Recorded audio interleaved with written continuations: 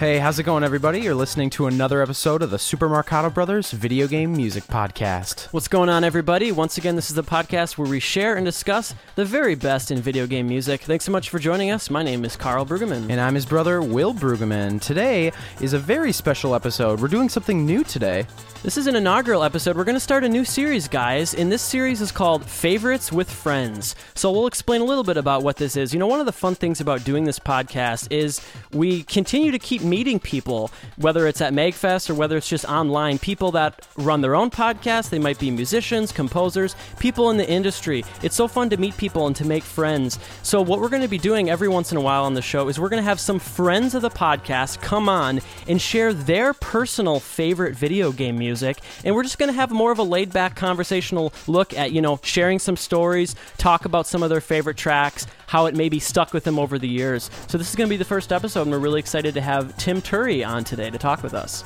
Hey guys, how's it going? It's going thanks, great. Tim. Thanks for coming on. We really appreciate it. For those of you who don't know, Tim Turry is the senior associate editor over at Game Informer. And we actually didn't know this, but Game Informer is located in the Twin Cities in Minnesota where we live. So it was a really nice surprise to find out that you live here. And so thanks for coming on, Tim. We really appreciate it. Thanks for having me. Likewise, it was super cool finding out that you guys were here. I remember listening to an episode where you guys were talking about, you know, a Christmas and getting presents for your mom. And you're doing these impressions and it's like, it sounded like Fargo impressions, you know, like super Minnesotan. And then you're like, well, of course they'd be super Minnesotan accents. We're from here. I'm like, wait, hold on a second. I'm like, oh, well, you guys are within driving distance. And I've been listening for a long time since then. So it only made sense to introduce myself. That's so awesome, cool. I yeah. love that sort of how small of a world it is. It's really unbelievable because, you know, I've been going to Game Informer and I've known about it ever since I was a kid. I had no idea it was located in the Twin Cities. Neither did I until I decided I wanted to try to work there. So that's how it worked out. Well, that sounds like that's working out pretty well for you. Yeah. Do you want to talk a little bit about what you do over at Game Informer? So yeah, as a senior associate editor there, I'm there amongst a lot of other editors, and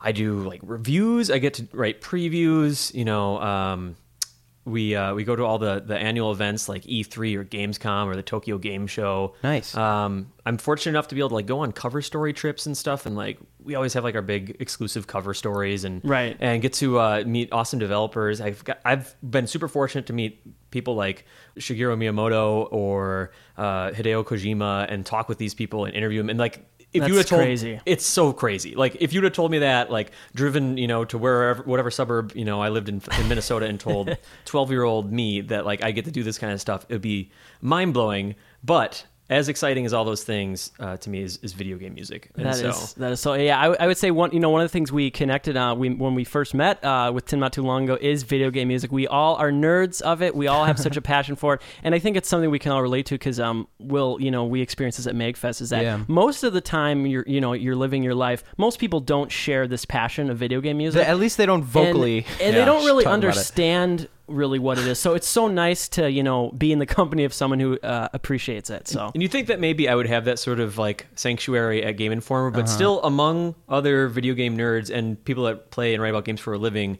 I still stand out as this weird dude because of how much I like video game music. So finding you guys was really serendipitous. And that's so good. awesome. We find asylum in one another. Yes, so these episodes are going to be really fun. Like we said, they're going to be a little bit more laid back, a little bit more conversational. We're going to be able to touch on things we don't usually talk about on the show. As you guys know, we're pretty much all about the music, which is one of the things that we strive for. But today it's going to be fun to talk about, you know, do you remember when you got this game? You know, why did this music stick with you over the years? Things like that. So let's get started here, folks. What you guys heard playing in with was from Sonic Colors. And just a reminder, every single track was picked today by our friend Tim Turry. So that was the special stage from Sonic Colors, and that was actually the DS version. Is that right, Tim? Yeah, the difference between the DS version and then the Wii version was that Dimps developed the DS version, and they actually carried the torch for a long time with like Sonic Advance and Sonic Rush and cool. and all those, you know, the handheld games that actually stuck closer to the original Sonic formula. Yeah. You know, Carl and I, we talked a lot when we first met each other about a very strong shared appreciation of Sonic, and that's what I grew up playing on Genesis. And I've, through Game Informer, reviewed a lot of games and a lot of Sonic games because I came in there knowing a lot about the series. And I've been kind of disappointed over the years by a Right. lot of Sonic games. I think a lot of people have, yeah. I think you're right, and there's a vocal minority that lets me know when they don't like what a review I've given. But I remember playing Sonic Colors for Wii and being disappointed, and then playing the DS version and being like, "This is really fun. This is a really fun throwback." But what really stood out, was these special stages where you're back in sort of like a half pipe, kind of like in Sonic 2. Cool. Perfect. And using the DS stylus to sort of guide Sonic through and collect these spheres. And it's playing this music, and the music that we just listened to, it's what it reminds me of is just classic Sonic music, but it's not quite as involved or complicated, but it's so hyperactive, and it would just get me pumped up while I was listening to Right. it. And it keeps on just escalating and escalating to almost a bit like obnoxious degree. Yeah, Yeah. it's definitely more simple. There's It's not like that dance music in the style, way though. of melodies. There's not nearly as much as the old Genesis stuff, but it's perfect special stage music, because Yeah. the whole function of great special stage music is to get the player amped, to get them excited to do this, because it's usually pretty challenging. Well, it sounded like really cool kind of dance beats, and it's nice to hear a little bit more rhythmic interest back in the Sonic music, because I feel like for the more recent titles, they have a little bit more of a modern sound as far as like a rock kind of pop Almost thing. like a Japanese pop music Yeah, sound in some it- ways, in- or rock. Yeah.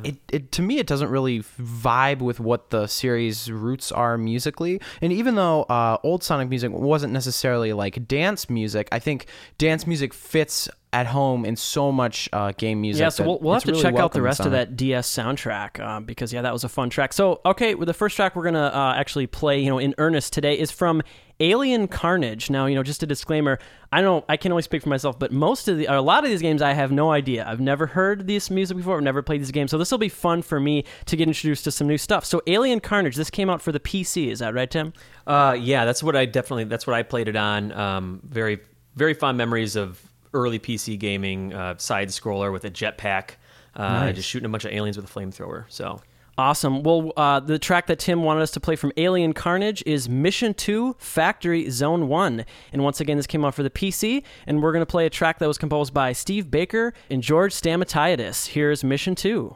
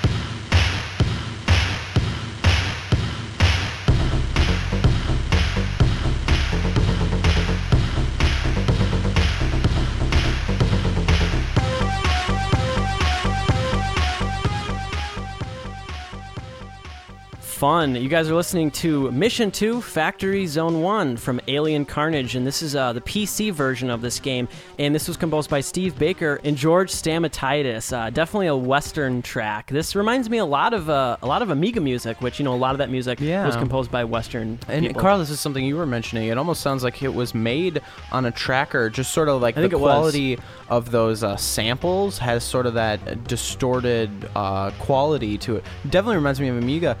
I really love that lead melody instrument. It sounds kind of like an instrument that they would use for like a laser sound effect, but it's playing just, music. It's devious, isn't it? Which fits so well with just like going and blasting aliens and stuff. This game for me is like really unique because I didn't have a great PC growing up, and I would go to my cousin's house. This is the cousin that showed me like Wolfenstein 3D and Doom. Cool. And then, he had this demo sampler thing, and this was on there. It was called Halloween Harry was the other name for it. And I was 8 then. This song has been stuck in my head since I was 8 years old. And this is where nostalgia comes in. Yeah. I recognize that this is maybe not like one of the most iconic game songs or tracks of all time. Right. But there's just something super playful and kind of like, it's almost teasing and especially like there's a part where it seems like they take like the melody and then they invert the melody, Yeah. and then when the bass comes in, it almost has like this Ferris Bueller's Day Off like bombastic quality to it. It's definitely I there's see a what you're lot saying, of there's yeah. a lot of humor in this song. One thing that I think is good and why it's effective in a game like this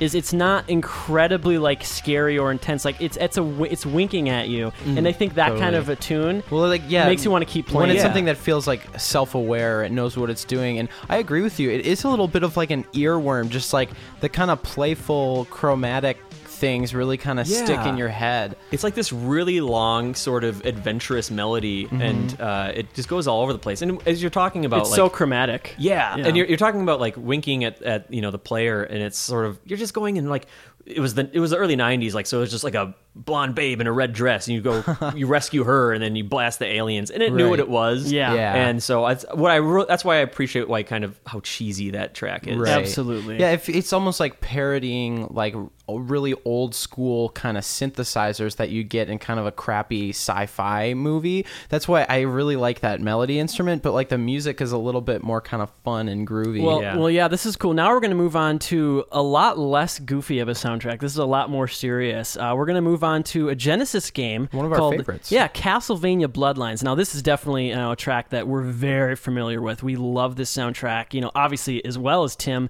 That's why he wanted us to play this today. He wanted us to play Reincarnated Soul, which is stage 1 in this Genesis game, was composed by Michiru Yamane. Do you remember when you first played this game, Tim? I played this game. I would go to the video rental store, and I remember growing up, and my cousins had Nintendos on the other side of the family, and I always had Sega stuff. Not bad. That's a great childhood. In fact, your Master System and Game Gear episode recently really spoke to me because Yeah. that was the music I grew up listening to. Okay. And so I would see franchises like Castlevania being played on like the Nintendo and Super Nintendo and be like, Right. oh, I want to play these things.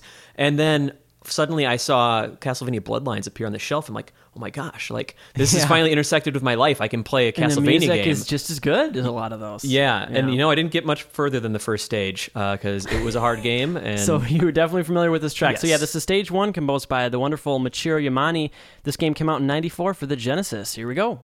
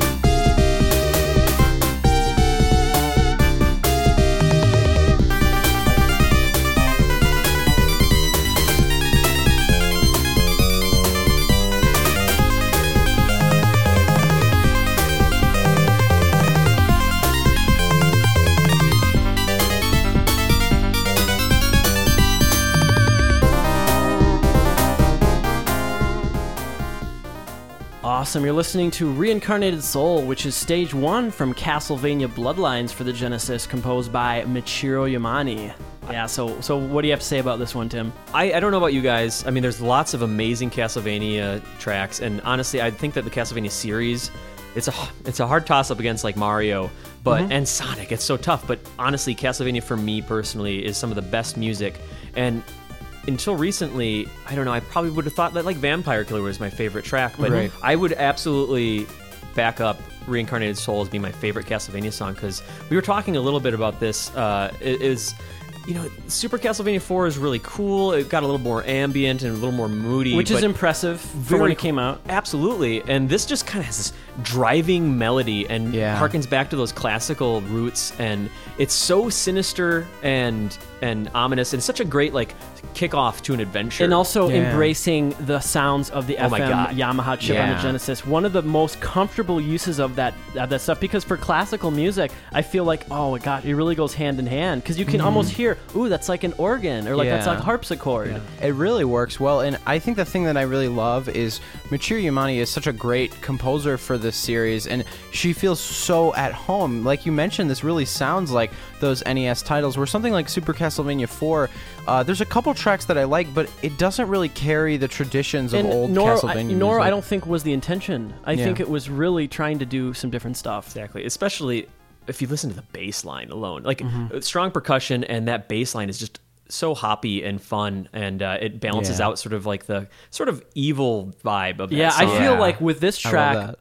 if it wasn't for the drum beat, it wouldn't be nearly as fun. Like, it feels very authentic and classical, but what makes it fun is the cool rock drum beat. Right. That's you what I know? love about video game music, is you're able to like combine eras and genres and like present something that's, very musically classic, but just by putting, an electric bass part and a drum line Yeah, on it. and also it's so you much more have accessible. to think about that. Kids are going to be playing this, and what's so cool is that I don't know how old you were when you played this. It came out in '94, but as a kid, you're introduced to classical music that you most likely would not be listening to if it weren't for playing this Castlevania game. That's a great point.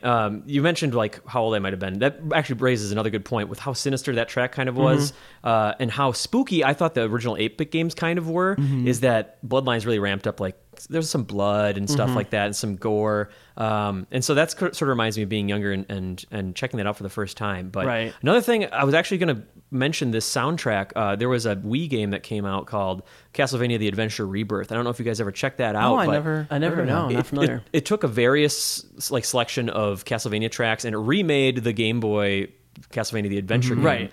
But every single track sort of has like this. They took like the FM synth sound, and everything has that sort of like. There's like an FM synth coating over all the Castlevania music to it, whether it was from Genesis originally or not, and they just sort of ramp it up. So if you love that sort of like crazy, obnoxious, synthy, just fun that the Genesis Which has. I do. Yes, indeed. You have to listen to Castlevania: The Adventure Rebirth. That's a great soundtrack. That is Cool. awesome. We will definitely have to check that out. So now we're going to keep the Genesis fun going here. We're going to play another track from a game that came out, the same year as Castlevania Bloodlines. It couldn't be more different. This is Sonic and Knuckles. Oh my gosh. Now talk about nostalgia. I definitely share Tim's nostalgia. I remember vividly when Marty brought this home from Home Video, which was the rental store we went to. And this game was so cool because you could attach on Sonic 2 and 3. mind-blowing. So when you think about Sonic and Knuckles, I guess my question for you is, what about this track? Tim wanted us to play Death Egg Zone Act 1. Why did you suggest this track? For me, this track is it's so like dense with just action. There's so much going on, gosh. but yet everything still stands out. Like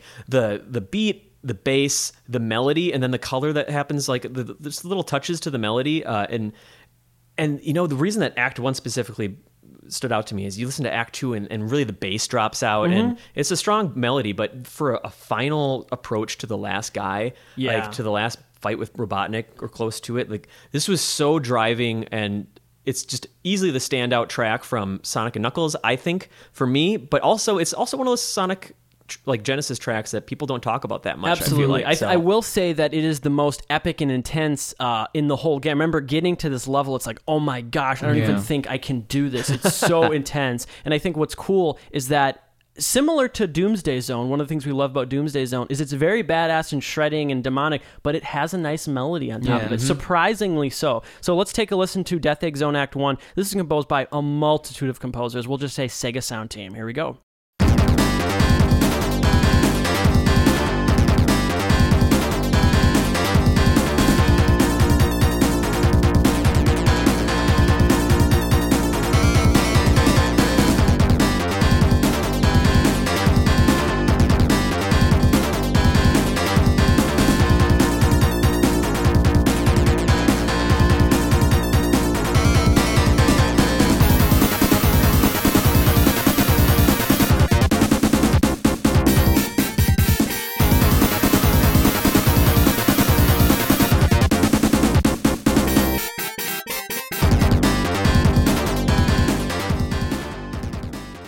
gosh, this really brings me back. You guys are listening to Death Egg Zone Act 1 from Sonic & Knuckles for the Genesis, composed by Sega Sound Team. We don't know the specific composer, but all I was able to recognize is whoever composed Flying Battery Zone definitely, I think, composed this one as well. Yeah, it's weird. All of a sudden, I just was reminded of something. This reminds me of a Sunsoft track. Do you remember Return of the Joker or Revenge of the Joker?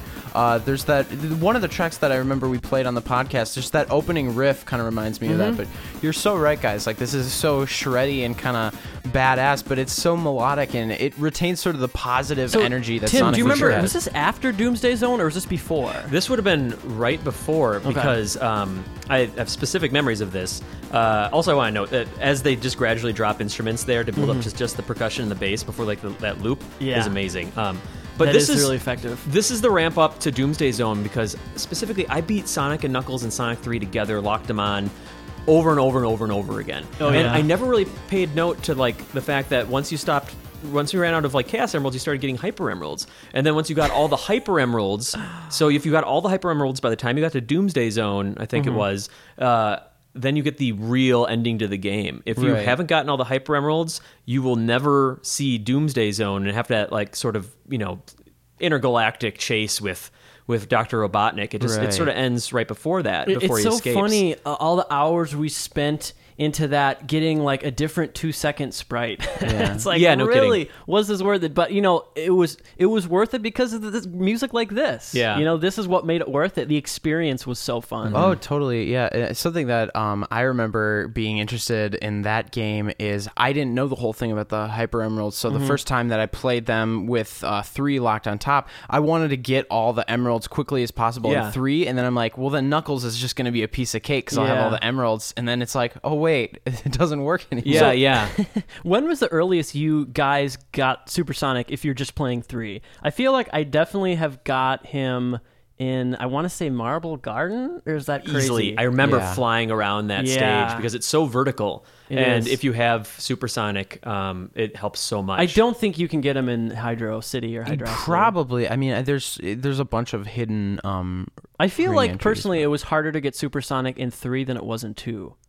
I don't know if the special stages are harder. They're harder to come across. My big claim to shame is that I've never beaten Sonic 2 with all the Chaos Emeralds. I honestly think that those are, I've done it with every other game, and I got Hyper Tails, Hyper. You think those special Knuckles. stages are harder? They beat the crap out of me. That's so interesting. Even if you drop off Tails. I wonder if it's because that was literally, I think I played Sonic 2 every single day for the majority of my childhood. So I think I spent so much time with those special stages. With just those special stages, because when I was really little, Carl would play it, and the CPU Tails is terrible. Really screws you over. He does, absolutely. So he would have me take over just to play Tails, just to follow him, so that it wouldn't die. I'm sure I would yell at you and be very mean to you if you lost rings. That will temper some sibling bonds. Right Honestly, there. every time I still play that game, I'm reminded of doing that with you. So let's move on here. So now we're going to move on. We're going to really spice things up and move on to the Xbox 360,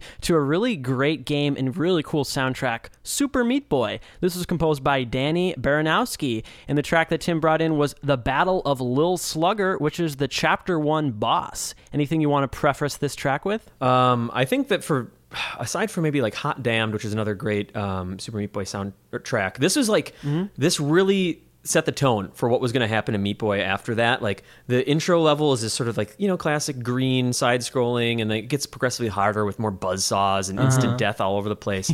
But then the Battle of Little Slugger kicks in, and it's like, you thought that was hard. This is damn near impossible for your first few attempts, and it really set the tone just with how intense it is. Definitely a trial by death kind of game. Oh my gosh, Indeed. is it ever. Yeah, it's so funny, much if fun. you haven't played this game, one of my favorite things is when you complete a level, it actually will simultaneously show like a replay of every single attempt you've ever made. It's so funny to watch it. You're reliving all those terrible memories. Okay, so here we go. This is Super Meat Boy, Battle of Lil Slugger.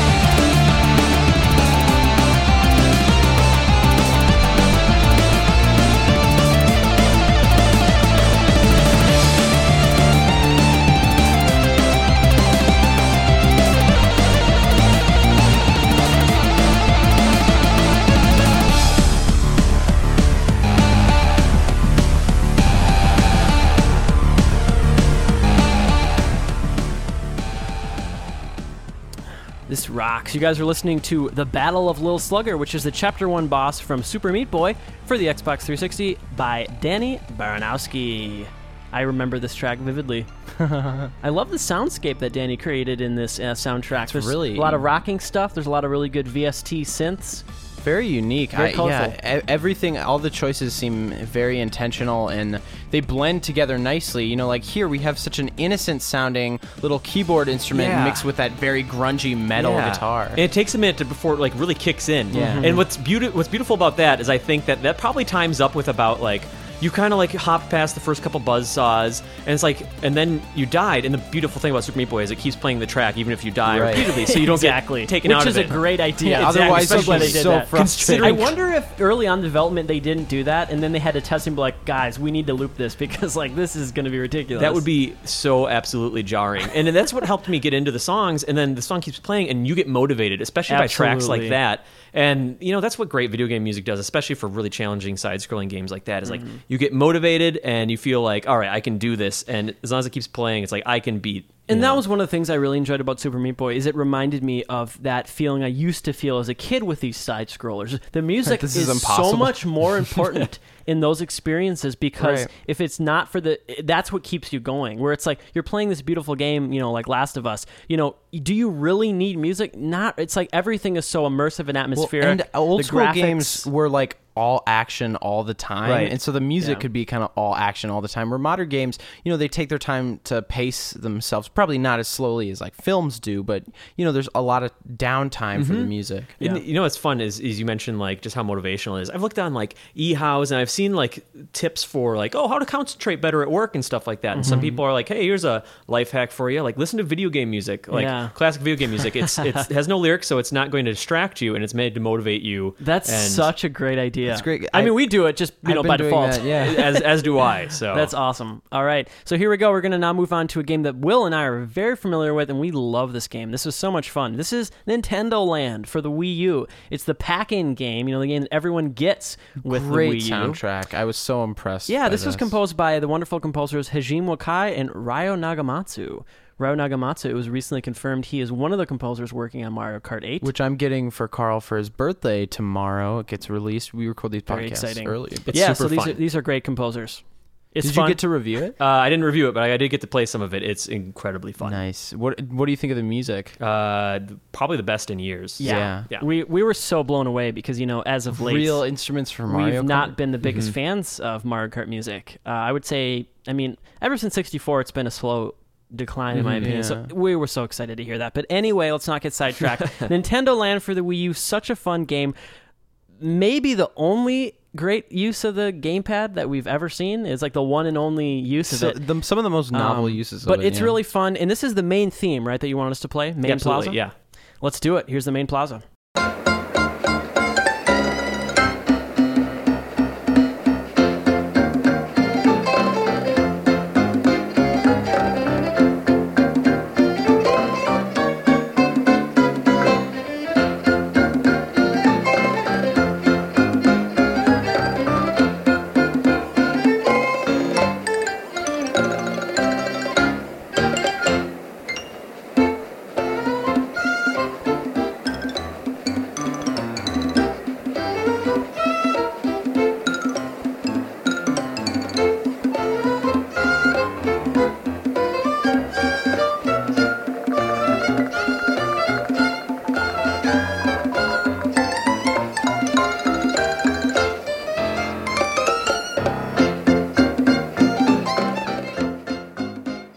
You guys are listening to the incredibly catchy song Main Plaza from Nintendo Land. This is the regular version. There's an 8-bit version, which is cool, but this is the regular version composed by Hajime Wakai and Ryo Nagamatsu. You mentioned how catchy it is. I was, I mentioned having like the pleasure to go on cover story trips, and one of our cover story trips from years back was before the Wii U came out. We went to go play New Super Mario Brothers U and Nintendo Land, and we visited the American headquarters for Nintendo, and we got to check out Nintendo Land. Seattle, right? Yeah, absolutely. And we got to check out Nintendo Land, and oh my god, like the entire even after the trip, the week afterwards, we were humming this song the entire time. We could not get it out of our heads. It's undeniable. What works so well about it is so much of the melody relies on that that one note, the dot dot dot dot da da da da da da da. And what's great about that is because the melody's just hitting that one note, it allows the chords to change around which that. they so are, you yeah. get the impression that it's a different note because all the chords are changing around it. So the note really means something different every time it strikes, but it's so catchy. Now, Will, do you prefer this or the 8-bit version? I really like this because of the real performers, but I guess I can't pick. I'd probably say this because to me it's like the 8-bit one makes you realize this is classic Nintendo Yes. music, but Yes. this is like a very novel realization of that melody. This one you like almost envision like Mickey Mouse like Steamboat Yeah. Willie style like dancing to it with his Yeah. arm stretched that around. It's is just so so happy go on the lucky. nose. And it's a little bit more, it's kind of more legit having real modern instrumentation. It makes Nintendo feel like something kind of classic that can stand the test of time, where it doesn't need to be these kind of digital sounds. Absolutely, and it fit. I made like the Mickey comparison without even thinking, but it's sort of inspired by Disney World or Yeah. Disneyland because Absolutely. hey, what if Nintendo did that? Yeah. So I think they were probably channeling And it's some so of that cool Disney because it's like stuff. it's Subconsciously taking, or consciously. Well, it's Right, taking the right. things that make classic Nintendo music great, but presenting Which them in sort of a theme We've park talked kind about of the linkage style. between that and classic Disney music Yeah. before. So that's well, and interesting. so we're many coming back times to when we're that. listening Yeah. to video game music, we hear a lot of those same kind Timelessness. of timeless chord progressions and melodic techniques. Well, now it's time to move on to one of my personal favorite NES soundtracks. And I can only imagine Tim's because, he suggested this. This is from Castlevania 3, and he wants to play the Prelude theme. We've Of played course, this on the podcast many times. I want to say at because this least is- 2 times. This is one of our favorites. Did you guys play the Nintendo version, or like the NES version, or did you play the Famicom version? NES. I think we Did you? played NES. Okay, I specifically, the reason I was excited to show this one off is because the Famicom and Famicom cartridges were able to accommodate extra chip and a channel later on. And have you guys made the comparison yet and kind of listened to this version of it at all? No, I haven't. It's so great. I'm so excited for you guys. Like we could do an entire you could do an entire podcast on just the differences between the Castlevania 3 on NES Because I know and they the added Famicom that version. Konami sound chip kind of. Yes. What did they? What sort of like the technology behind that? I mean, I think a lot of it came down with also the Famicom disk system, which was around at that time, and then sort of bridging the gap and allowing them to do that with their cartridges. And I think just the hardware of the NES versus the Famicom. Right. The Famicom was designed in such a way that if the publishers want to integrate an extra channel, that the actual system could accommodate that. Whereas the way the NES was designed, once that cartridge technology was developed, Right. the NES was already sort of cemented, and Right. the Famicom sort of had that extra internal magic so to it. that VRC7 only comes to play with the disc system. Yeah, That's cool. that's generally the understanding I have of it. But I went to Japan specifically and bought like a Famicom and just Castlevania 3 for it for the soundtrack. I think you guys are Nice. going to really dig it. I'm so excited. Yeah, Yeah. I've only heard just a little bit of Castlevania 3 with this new sound chip, but I'm super excited. Let's check it out.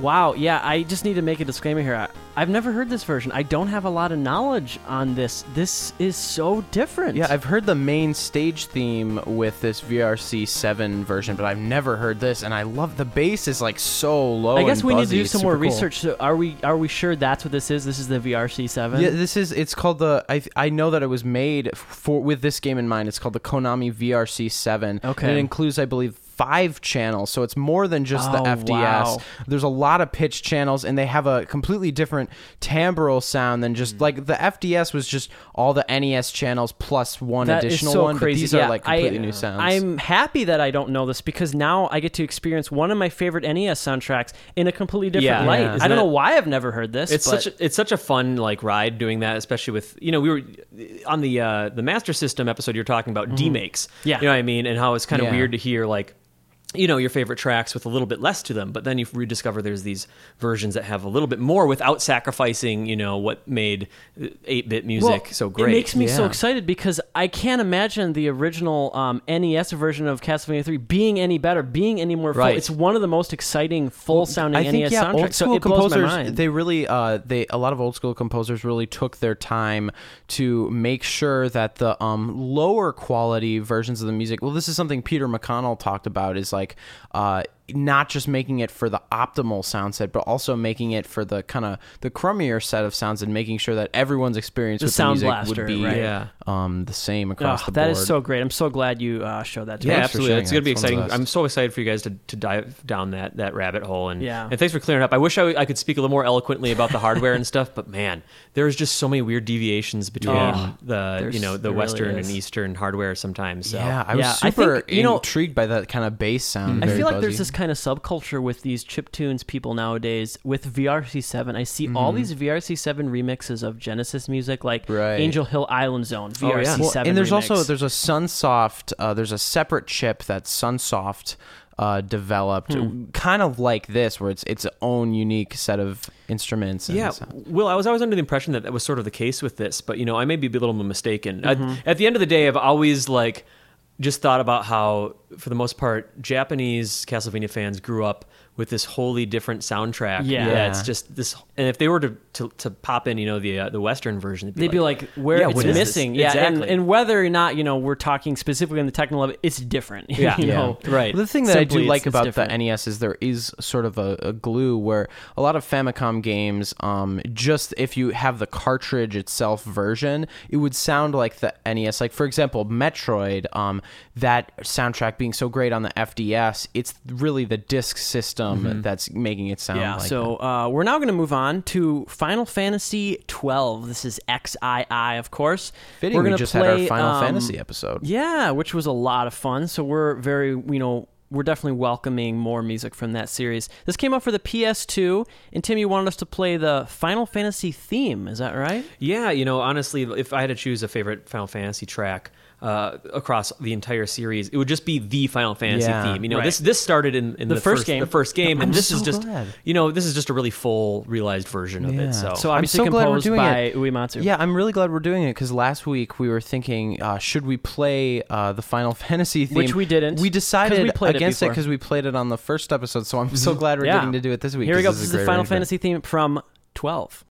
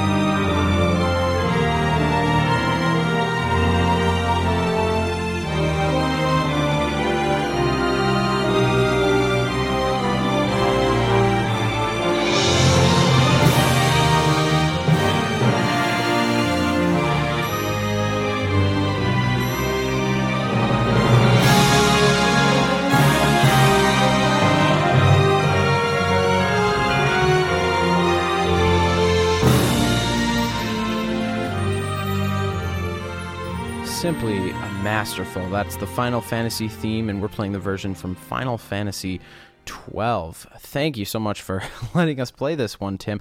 I have a question. What was the first Final Fantasy game that you ever played? I think it was probably Final Fantasy IV. I'm going by the Japanese numbering. So some people may have played it as Final Fantasy II on Super Nintendo. SNES. I checked it out with a friend, and I didn't really get into it. And then Final Fantasy VII came out, and I had a PlayStation. And everyone was into it. Right. Everyone got sucked into it, and I went forwards and backwards with the series. Yeah. All the way up to, Final Fantasy 12. But in part of going back with the series, I discovered that this track was a thread throughout that wove a lot of those games together. And it's such a rousing and like sort of triumphant and hopeful track, and it's something I wish I would go through college all over again if I could just graduate and walk to this music, because it sounds like I should be graduating and I'm so glad you said that. Yeah, funny it you sounds say a lot that like because Pomp and he's Circumstance. definitely going for Pomp and Circumstance. Well, or if not, like just that specific sort of era of very academic sounding, scholarly music. That composer, I think his name is Edward Elgar. But there's also like a composer, Mussorgsky, writes a lot of music in that style. But yeah, it's a very interesting regal period.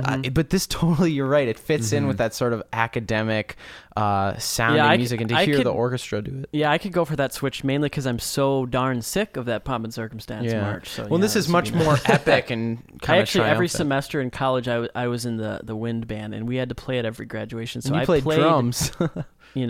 triangle or whatever, what have you, multiple times every semester my entire college career. I do feel bad for the tubas, though. The bump, bump, bump, bump, bump, bump. What's funny, most people do realize that's only one section of that song. There's a whole other part that most people don't know.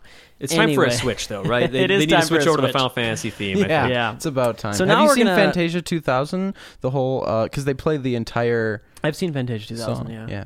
All right, now we're going to move on to the NES, move backwards to Ninja Gaiden, and this was composed by Keiji Yamagishi and Ryuichi Niida. We're going to play Act 4 Part 2. That was the track that Tim brought in, so let's take a listen to that from Ninja Gaiden. Here we go.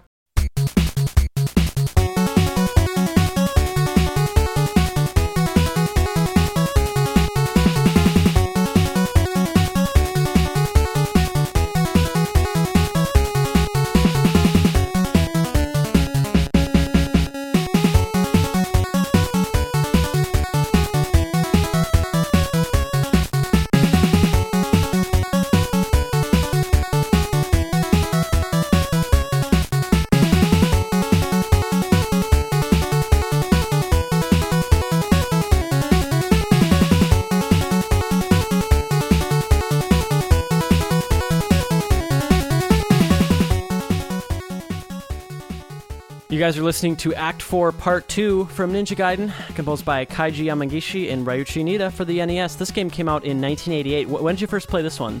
So that's an interesting question. And the reason I brought something like this with me and why I'm excited about it is because you guys talk about, like, nostalgia kind of tinting the way that you look at these old tracks, and sometimes it's hard to separate, why did I like this? Do I like it because because this is a good thing, or this is a good track, or that I liked being 12 when I was playing this game, experiencing it for the first time, or whatever. Could be both. Exactly. It's absolutely a mix, and I would attest to that. But this is one of those games, I didn't play this growing up, ever. I only played snippets of the Ninja Gaiden games, and then I went back and I started just diving into the soundtracks. I'm like, this is some of the best stuff, and it's independent of nostalgia. I don't have a ton of experience with this series.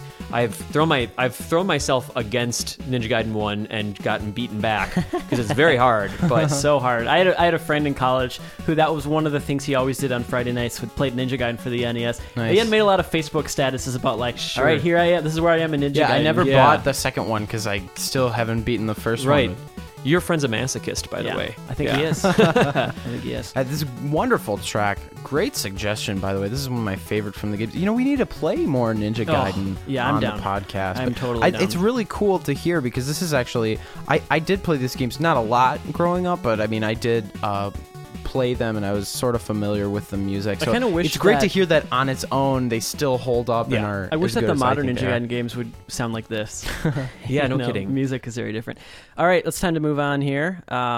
Yeah, so we're going to play a track now. Tim wants to play a track from Metal Gear Solid 4, Guns of the Patriots, which came out in 2008 for the PS3, and it was composed by Harry Gregson Williams, and the track that Tim brought in was Metal Gear Saga. So, where does this fit in this game? So what's interesting about this track is that the Metal Gear Solid theme that played, I think it was during the credits of the first game, it's, I don't know if you guys know, it's like, da-na-na, da-na-na-na, Yeah. da-na-na, and that's a really... I think we've played it. Yeah, I think I've listened to that episode for sure, and that track was great, and it meant a lot to me, and it was great for the series. But as the years went on, they moved away from using it and came up with something like the Metal Gear Saga to kind of replace it, and it followed some sort of like legal troubles that they had, where they realized that maybe Gregson Williams was like inspired subconsciously by some classical Russian music. Oh, wow. That followed it. It seemed like a little bit too close, and the people that own the rights to it approached Konami, and they're like, Interesting. this is sort of weird. And since, I don't know the specifics, they've been tight-lipped about that, but since then they've sort of moved away from that, and they've kind of lifted up the Metal Gear Saga track we're about to listen to as a replacement. I think it's a great replacement. All right, here we go.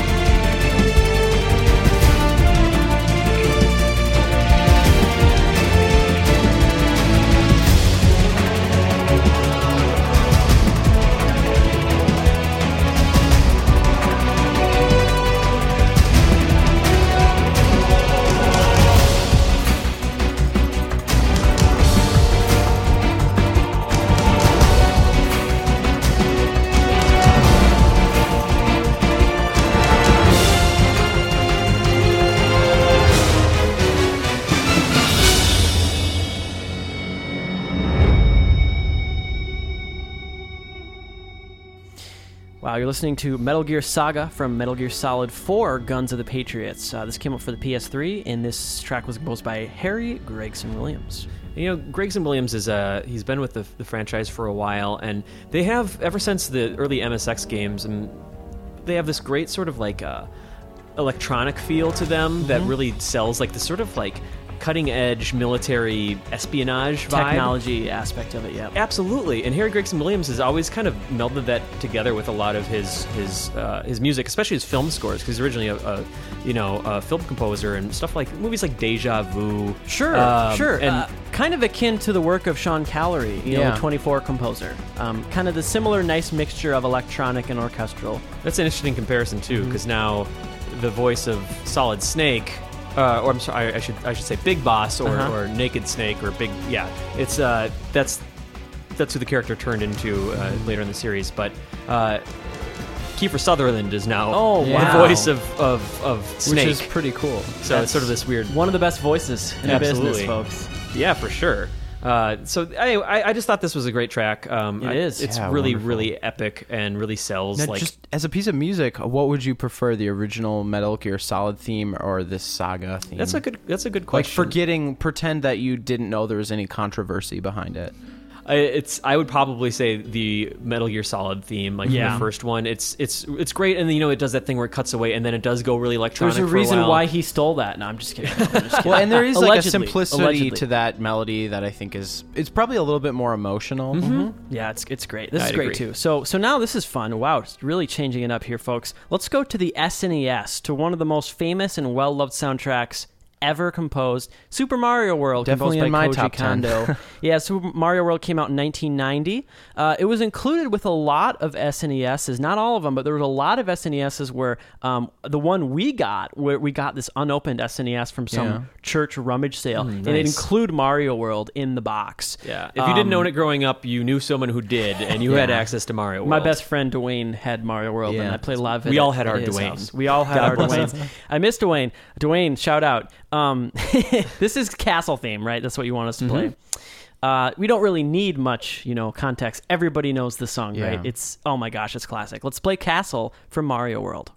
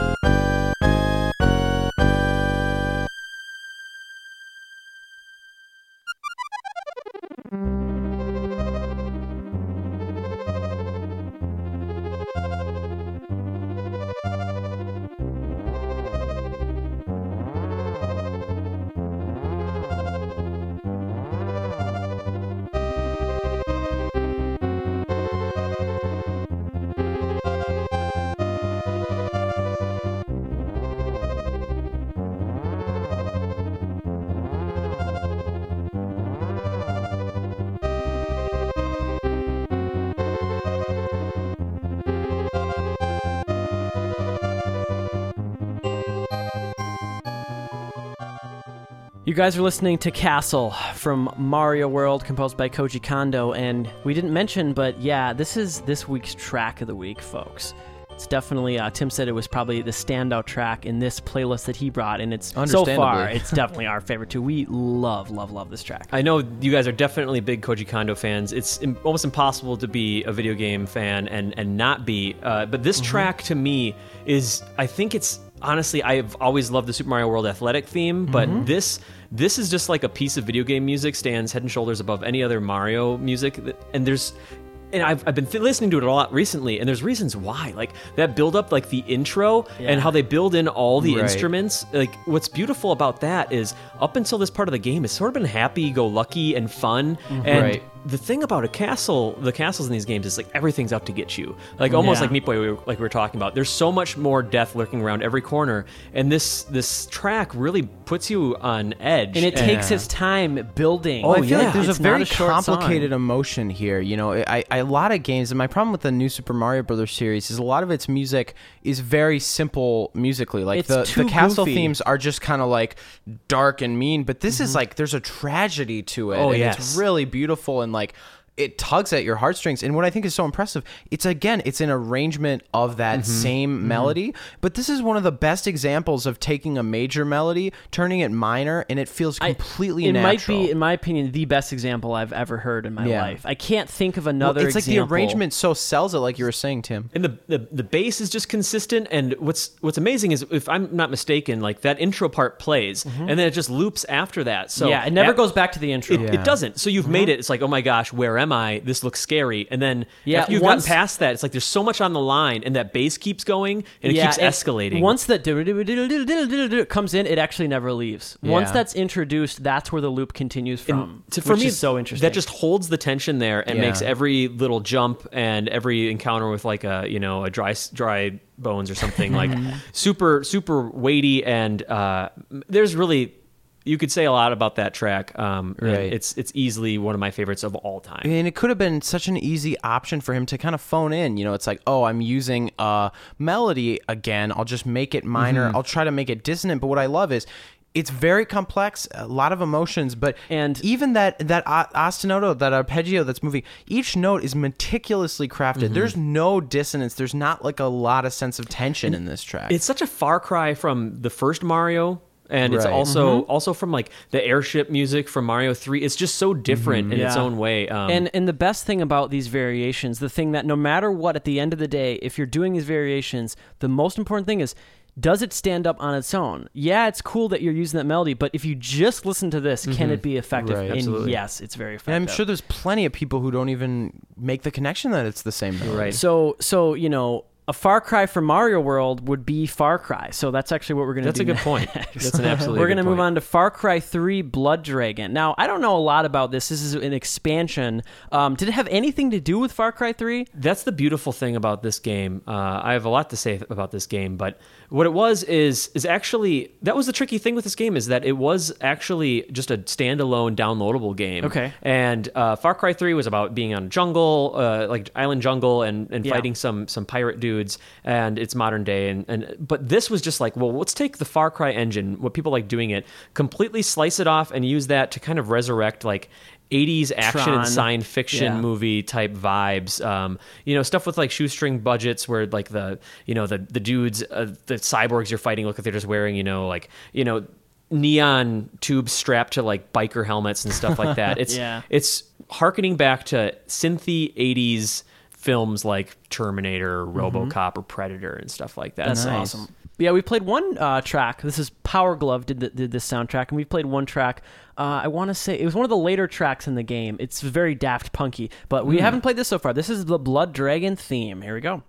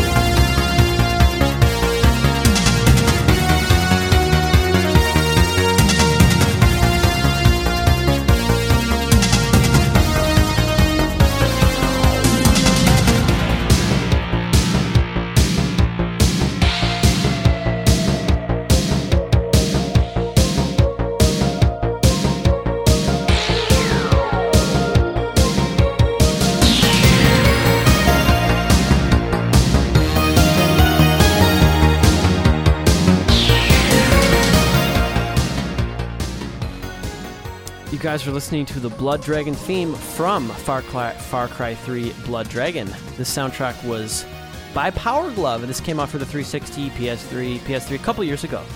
And if you're listening, this is something that confused me early on. Is there's a video game metal cover band called Power Glove, and that's I think it's they're all one word, and then this Power Glove is two words. 2 words. Yeah, but this Don't get those mistaken, guys. yeah, bad things happen. But this game's soundtrack is so great. The reason I chose this one is because it's got a more like I feel like standout melody, and it really establishes I feel like the identity of this game. Like it's not taking itself very seriously. And it's so on the nose to those soundtracks they're going absolutely. for. Yeah. Which I feel like a lot of that music is more melodic, like a lot of 80s music I mean, is what inspired Most video 80s game music. score is way more melodic than the stuff you'll get today. Yeah. Another thing that's interesting about modern games, and especially like modern indie games, there's lots of indie games. We talked about Meat Boy before that kind of harken back to that 16-bit style with a little bit more traditional music and traditional gameplay, and that's harkening back to a part of the 80s and early 90s that was all about, and that's all about harkening back to games as they were back then. And this is a game that's like, well, we're going to take a game and harken back to movies of that era. Yeah. And with that came like really memorable music, and this music, while really cheesy and nostalgic, is I think it's tongue in cheek, but at the same time it's really fun and Yeah. really cool. Well, they're nailing it. I mean, it's like it's one thing to go, it's kind of ballsy to go for something cheesy and Yeah, nostalgic, it doesn't but feel if like you it's nail making it, fun of it. yeah, Right. then it's very effective, which it is. So And I definitely recommend going down the rest of the rabbit hole with Power Glove, and there's other bands like Carpenter Brute or Perturbator or Kavinsky, who did some of the music for the movie Drive. There's just yes, yeah, there's this kind Similar. of like retro 80s synth sort of renaissance going on, and it's a Yeah. lot of fun, and Power Glove's part of that. Awesome. Well, now we're going to move back to the Genesis. We're going to play one more Genesis track. Tim brought in a track from Golden Axe, the first game. I think we played some tracks from Golden Axe 3, if I'm not mistaken. But yeah, this is from the first Golden Axe. He wants us to play Battlefield. The soundtrack was composed by Turo Nakabayashi and Y. Dolphin Takada. So, why did you bring in Battlefield, Tim? Golden Axe definitely holds a special place in my heart. a Genesis game. I grew up with a Genesis, and it was 2-player. It was originally an arcade game. You could play 3-player, a dwarf, barbarian, and then a lady warrior. And it was just, this is such a driving dark fantasy track. Like, it just reminds me of being on the battlefield. It doesn't remind me of it because I've never been on a battlefield before. But Reminds me of Nam. Yes, The exactly. 16-bit field of war. Yeah, it feels like it fits really well for just moving from left to right and killing all of the weird orc dudes in between. Yeah, and one quick thing I want to say is I'm familiar with this soundtrack and this track. This came out in 1989 for the Genesis. Very primitive use of the sound chip. You're not going to hear a lot of fancy bells and whistles. You're going to hear something that sounds more close to our early arcade music, which is not surprising. So let's take a listen to Battlefield from Golden Axe.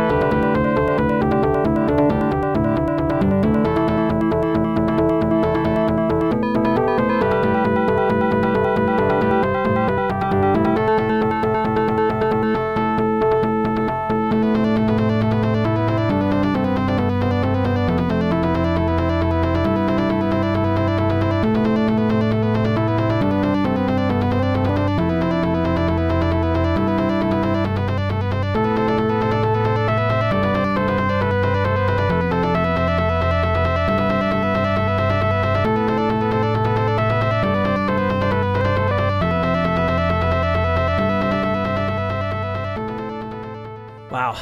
Yeah, this is great. This is my favorite part of the song right here. This is Battlefield Melody from takes Golden just Axe. a turn into just such a beautiful, sonorous territory. Like, gosh, I just wasn't expecting Definitely that, the how it climax starts out. emotionally. Well, yeah, of it's like this it piece. starts off a little bit more about chords rather than melody. You know, it's like we get those instruments that, I don't know, I think they kind of sound more like brass in the way they're harmonized. They really kind of sound like big, powerful brass. And you don't then it get breaks that writing here. on Genesis a lot. And then it goes back together. There's like that amazing moment too. Yeah. But you were saying, Yeah, I was just saying, like, this is early Genesis music, and what's cool is the instruments that they use and the way they use them, you don't hear in later Genesis games. This tradition wasn't carried and picked up by later composers. This feels very, like, not a lot of Genesis music at all. at the same time, I can't imagine Golden Axe any other way. Yeah, you know, sure.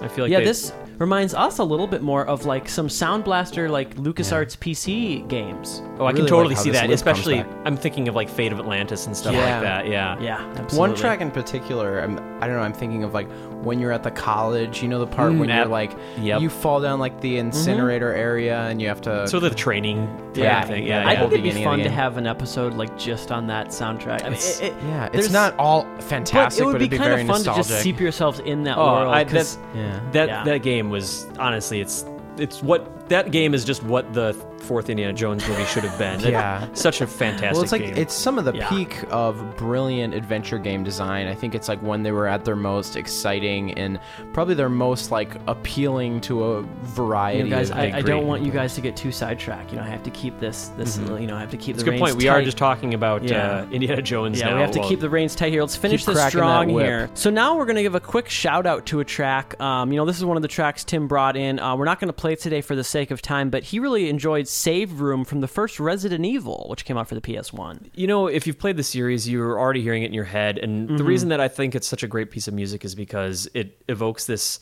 sense of calm without totally offering you complete respite. There's Which like, all the Save Room themes have. exactly, and you knew it before the door shut behind you. That is like, okay, here's a brief, sanctuary from the It's storm. such an important part, especially in the early Resident Evil Absolutely. games.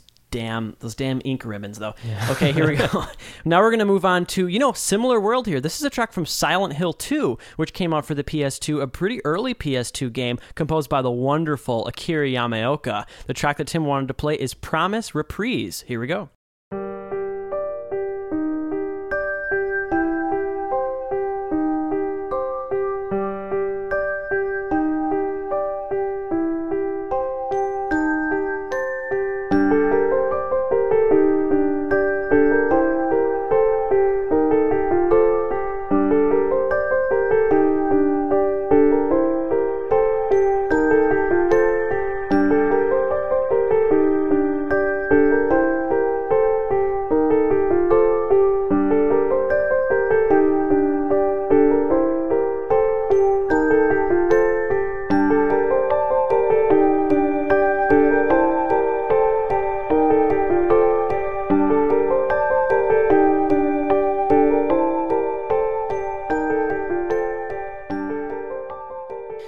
You guys are listening to Promise Reprise from Silent Hill 2, composed by the wonderful Akira Yamaoka. And Tim was saying, one of the unique things about, Yamaoka's work in the series is, in a time when it's not as common, he's the sound designer as well as the composer. And just the soundscape for those Silent Hill games is it's from moving through your inventory to clicking on a save icon or what have you, it's just all haunting in only a way that Yamaoka could do it. Yeah. And I think that this game, I think you guys have played Promise before. Yeah. And this has always been they play this version in the movie, the Silent Hill movie, and that's where it really made me realize, like, oh my gosh, so gorgeous. This is an excellent track. Really wonderful. The one thing that's so rare about Yamaoka's talent is he's able to do subtle ambient stuff as good as anyone. He's able to have the incorporation of music and sound effects in one package as well as anyone. But he's also able to intersperse these really beautiful, tragic melodies. That are just so powerful. They hit you right away, almost more than anyone. He's a brilliant composer, and I think it's interesting because, like, Carl, you were mentioning how he worked on, like, the Ganbare Goemon series and stuff, but now he really is being sort of triumphed as sort of like the new era of game music, and, his knowledge and his talents for sound design really kind of manifest themselves into the music a lot, and I think that's really important, and I really agree, Tim. It's really sort of a nice little gem to have the composer and the sound designer in this era because you get that wonderful cohesion between all the music and one the sound. last thing we were talking about, guys, when the song was faded down is that Yamaoka is so interesting because he worked in 16-bit era games before Silent Hill, really fun games like Ganbare Goemon. This is a guy who has those kind of chops. I would be so interested in seeing him do a project nowadays that is just completely different than Silent Hill. I would get a kick out of that. See what he can do, yeah. Yeah. So, because I think he's been in this world for so long. Let's now move on to a game that I have never heard of before, so I'm really excited about this.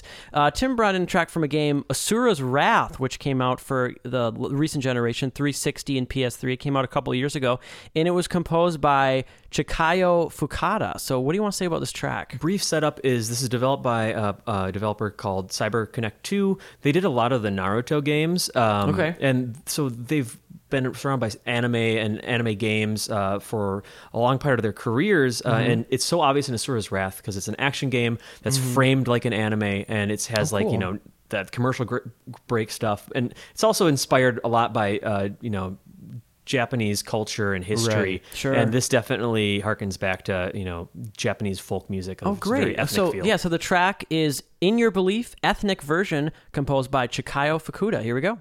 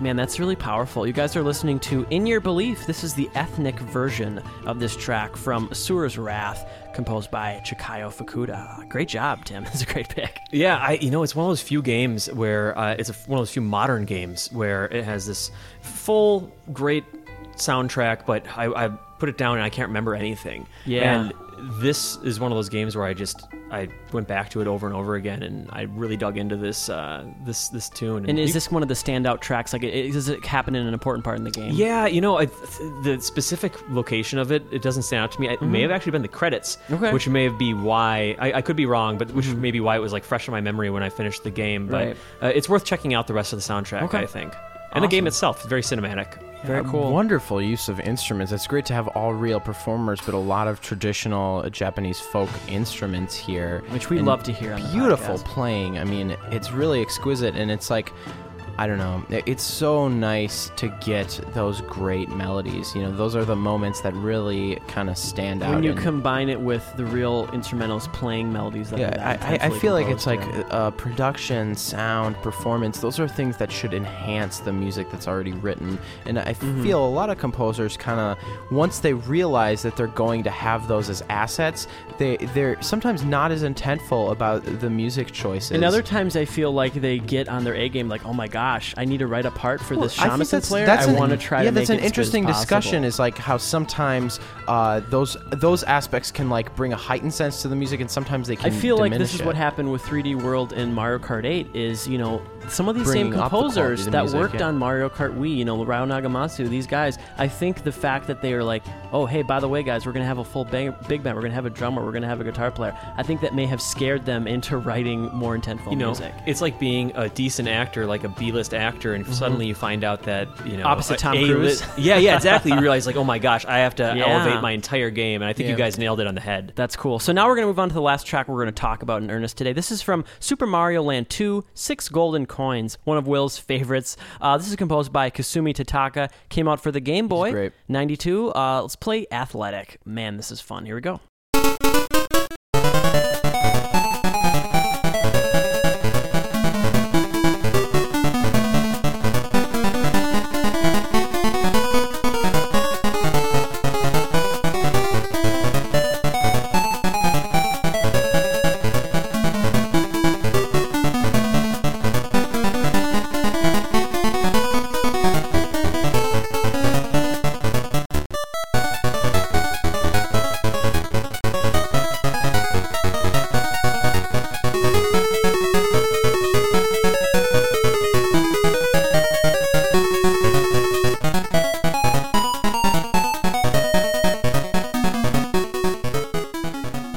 You guys are listening. Will cannot resist to sing along with this. This is the Athletic from Mario Land 2 for the Game Boy, composed by the wonderful Kasumi Tataka. Didn't get to work a lot in the Mario series, but That's so sad. whatever to me. he did was great. He's done some great work. This is, we talked a little bit before about how I grew up on like the Genesis side of the fence and always peeked over at Nintendo stuff. But one thing that kind of helped me get a little window into the world of Nintendo was I had a Game Boy. Oh, great. And so this was my Mario World when, and it's so No pun inspired by intended. Mario This World. is my Mario world. This is my whole Mario world. Yeah.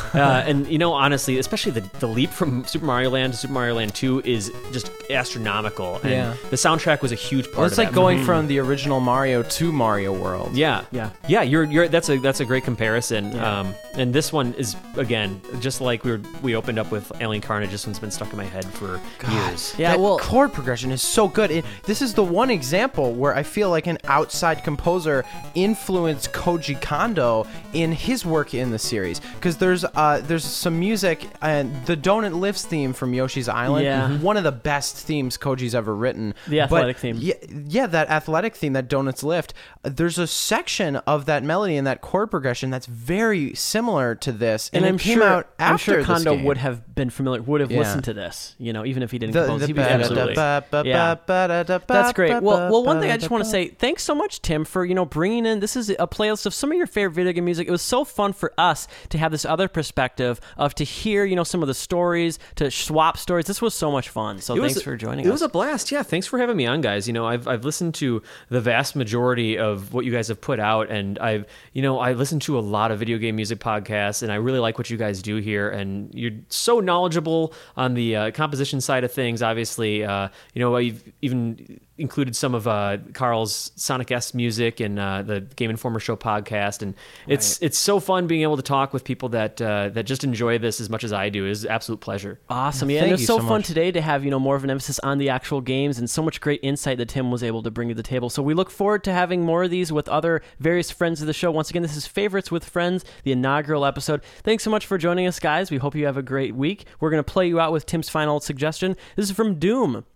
This is Mission 1 at Doom's Gate, composed by Bobby Prince for the PC. Yeah, Tim, before we leave, can you tell us where we can find out stuff? Tell us a little bit about how people can support you and support Game Informer. Oh, yeah. So Game Informer is both a magazine and a website. You can subscribe to us. We're sold at GameStops, or you can go to GameInformer.com and just come on by and check us out. We play old video games on replay, like, 6 Golden Coins, like we mentioned that, and we go through and wax nostalgic on that, and current reviews, news, all that. You can follow me at Tim Turi if you want. I tweet about video game music all the time. And that is Turi. Thank you very much, Carl. And yeah, thanks so much for having me again, guys, and thanks for the community and the listeners for letting me come on by and hopefully enjoy it. Yeah, and we kind of want to formally welcome you. Just a little teaser for you guys. For Halloween, we have a really cool idea. We're going to do a 2-parter Castlevania episode on the NES music. And being that, Tim, you're such a huge fan of the Castlevania music, we would love to invite you to come back for those episodes if you'd be interested. Oh, man, I'd love to. That would be such a blast. This has been so much fun. I'd love to just chat about Castlevania for an entire episode. Well, it's a date. Thanks so much, guys. We'll talk to you next week. Peace out. Later.